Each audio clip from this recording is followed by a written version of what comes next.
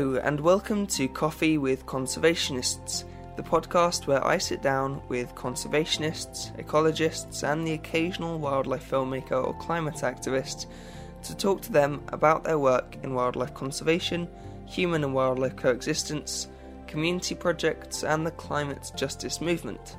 So at the beginning of episode 1 I talked all about the Coffee Connection, and at the end of this episode we'll be highlighting another independent coffee company, so listen right through to the end to find out who they are and how you can be supporting them. This week I sat down with Pete Cairns.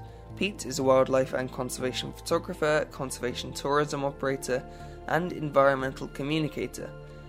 He's also the co-founder and executive director of Scotland, The Big Picture, a not-for-profit organisation and charity that creates multimedia projects to support rewilding efforts in Scotland.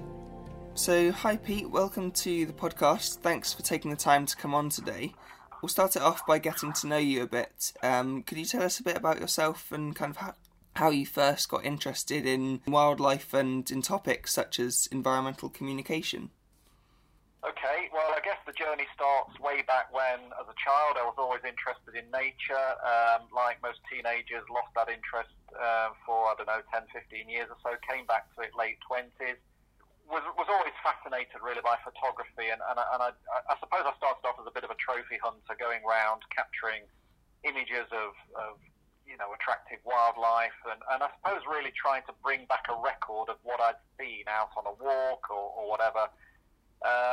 Started to travel more further afield, and I suppose over the years my approach to photography gradually morphed and evolved, and I eventually realised that actually visual imagery in particular, is a very powerful communication tool. So I kind of morphed from being a sort of a bog standard nature photographer, if you like, into a environmental communicator. That sounds awfully pretentious, I know, but that's kind of the direction of travel.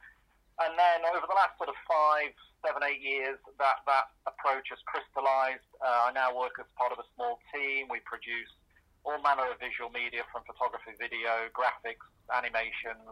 We have a team of writers, etc., etc. So our job really fundamentally at Scotland The Big Picture is to commentate on the rewilding process as it's evolving across Scotland, but in doing so to translate ecological science into a language that is relatable, it resonates with a mainstream audience. So it's really about mainstreaming rewilding. That's our ultimate goal.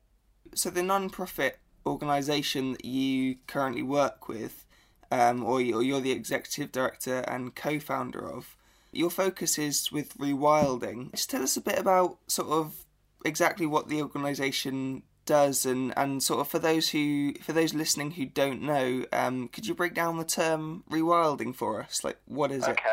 Okay, I'll do my best to be quick about this because it's quite a complex story. I mean, historically, conservation, since I've been involved 30, 35 years or so, it's always been about focusing on individual species and individual habitats. It's a very piecemeal approach to conserving fragments and threads of nature, if you like, a rare bird here, a fragment of rare habitat there.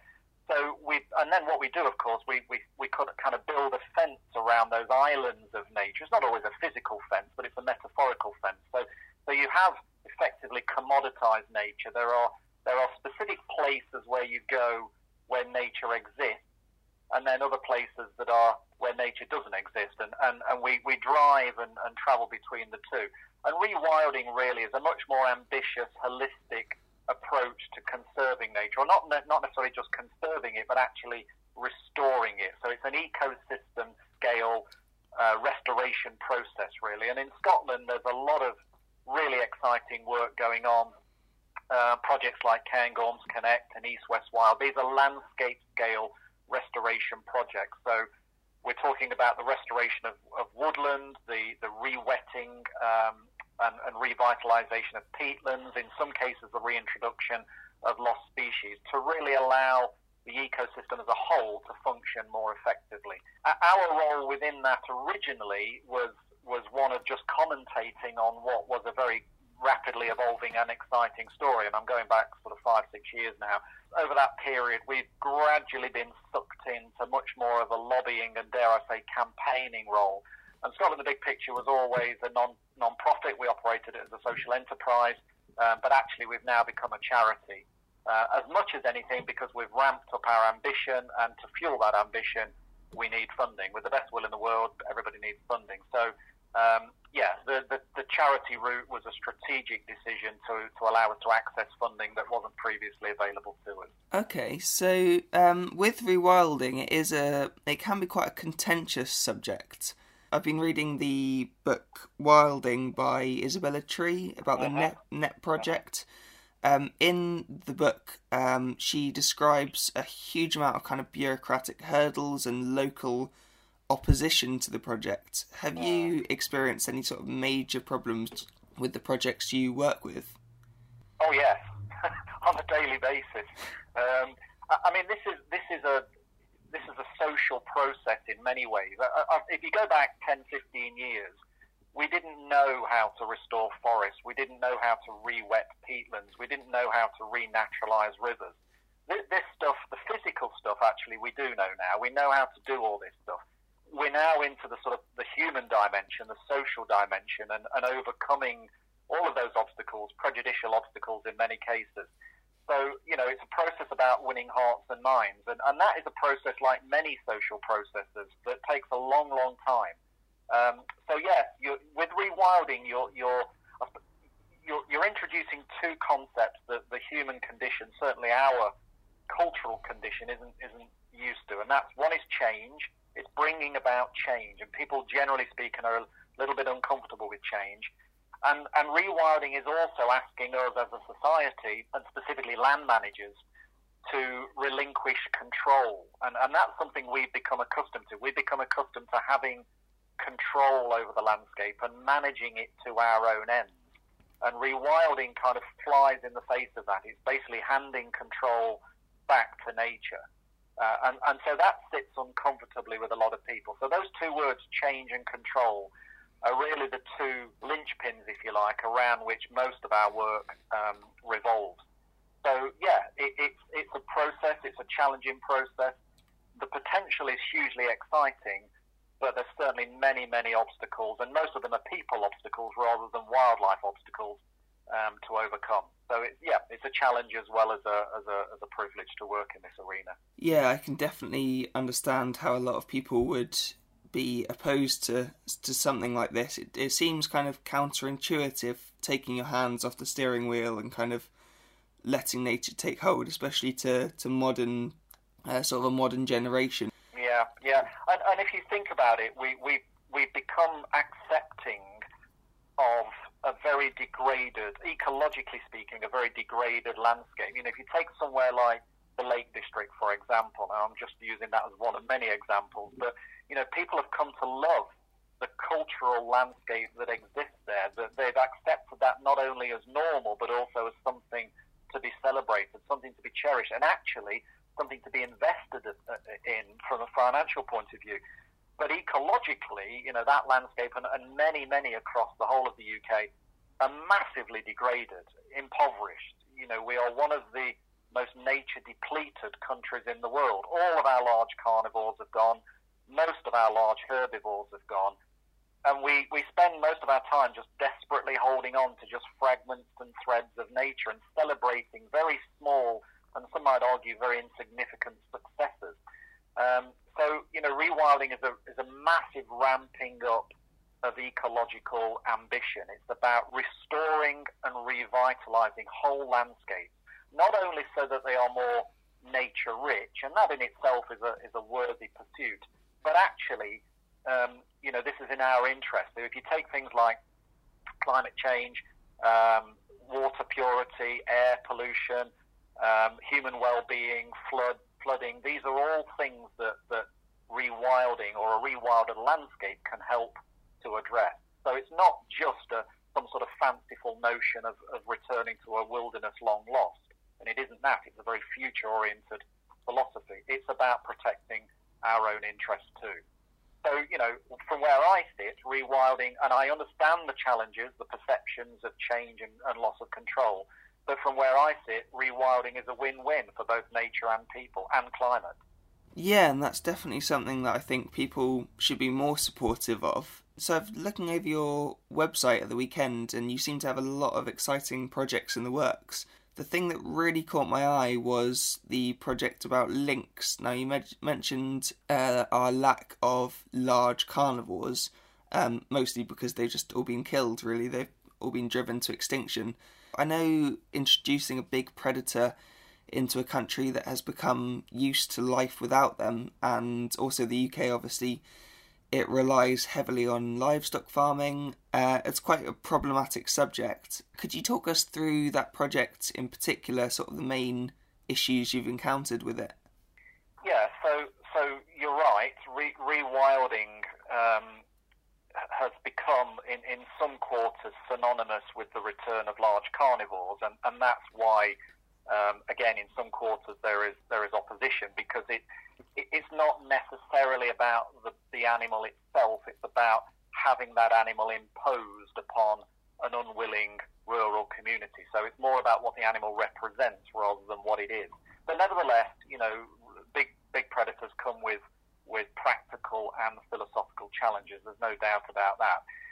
I think it's important not to use this word large predator too casually, because there's a massive difference between wolves and what they are and what they bring, and lynx, for example. So lynx is a much more palatable, if you like, politically palatable animal, and has much less of an impact on traditional land uses like the rearing of livestock, as you alluded to. Which is not to say that there won't be issues, won't be challenges. There will, but nowhere near what we would encounter with wolves. The project that we're involved with, Links to Scotland, actually isn't a recommendation to reintroduce lynx. I mean, we wouldn't hide behind the fact we would like to see that happen. But in order for that to happen, the people of Scotland have to be in favour of it, in general terms. So the project that we're involved with actually is a 2-year research project to definitively identify whether there's an appetite in Scotland for the return of lynx. It's not about returning lynx at this stage. It's about establishing those social attitudes and perceptions, and that would form part of an application to reintroduce lynx if it came to that. But equally, it may not come to it, and we may discover Scotland isn't ready for lynx, in which case we have to put it away, at least for the time being. So this is a specific, time-limited project to establish that appetite, or not, as the case may be.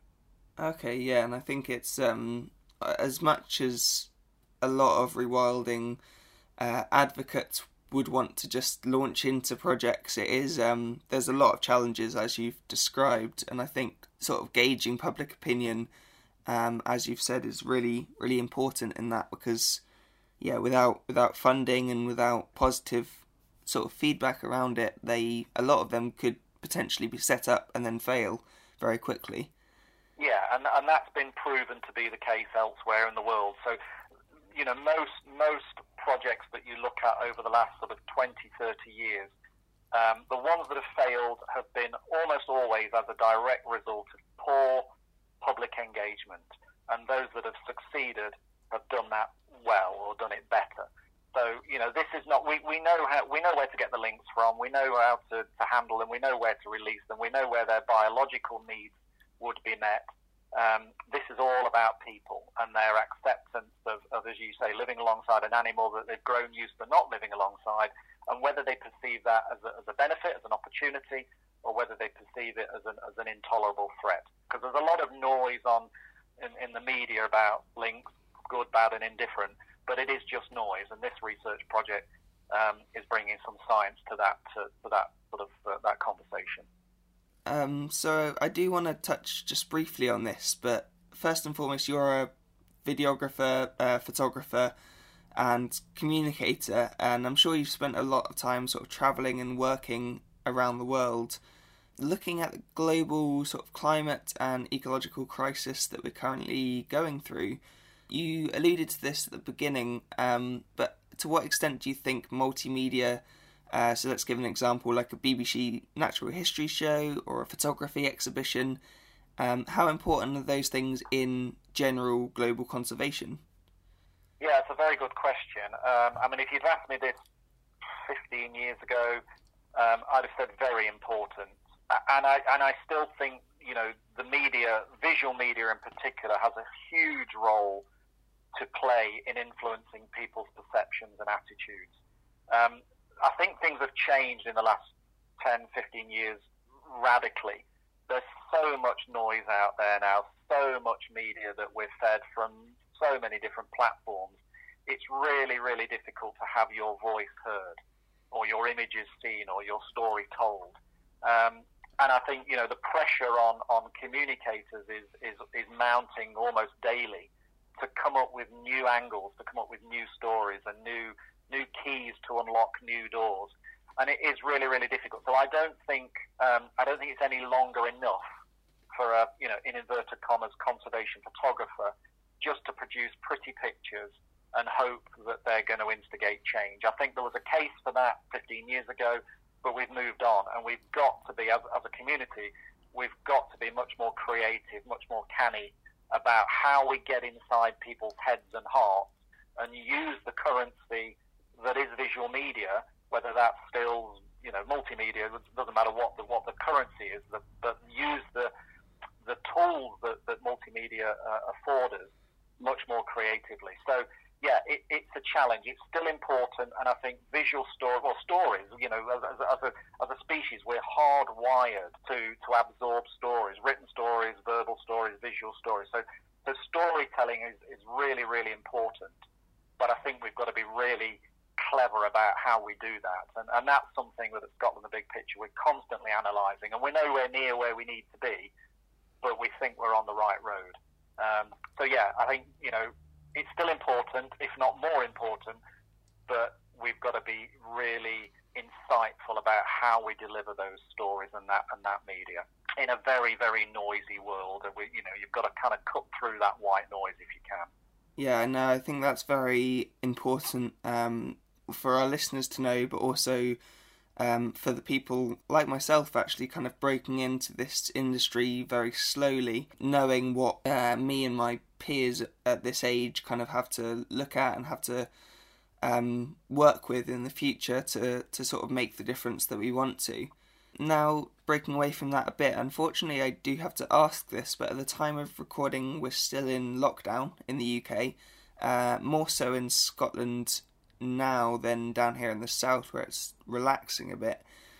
How much has the pandemic impacted sort of business and projects? I suppose two things really. First, going back to the storytelling, we're doing more and more people-led storytelling. So again, we've moved away from the beautiful sort of sweeping landscape vistas and the charismatic wildlife. We still do quite a bit of that because it's valuable, but most of the stories we're telling are people-led these days. So, of course, we've not been able to get together with people to interview them, to film them, to talk with them, etc. So that's been an impact. As I say, we've very recently become a charity, so it's probably the worst time we could possibly have imagined to do that because funding mechanisms are just all over the place. And so the future from a fundraising point of view is very, very uncertain. And, of course, as I say, with the best will in the world, everybody needs the financial resources to make these projects happen. So, yeah, I think its access to people has been restricted, obviously, and also the financial uncertainty that has come upon us as a result of COVID. Who knows how that's going to play out in the next few years? And that's the problem. Nobody knows. There's no reference point in the past to use. We are in a world of complete uncertainty.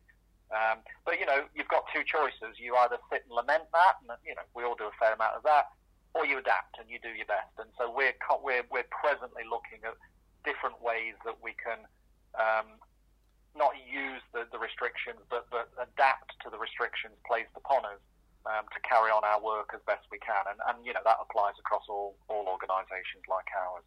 Yeah, that makes a lot of sense. I've worked as a fundraiser in the past, and I know how important face-to-face roles can be. Pretty vital to sort of how you how you do most of your work now as a charity.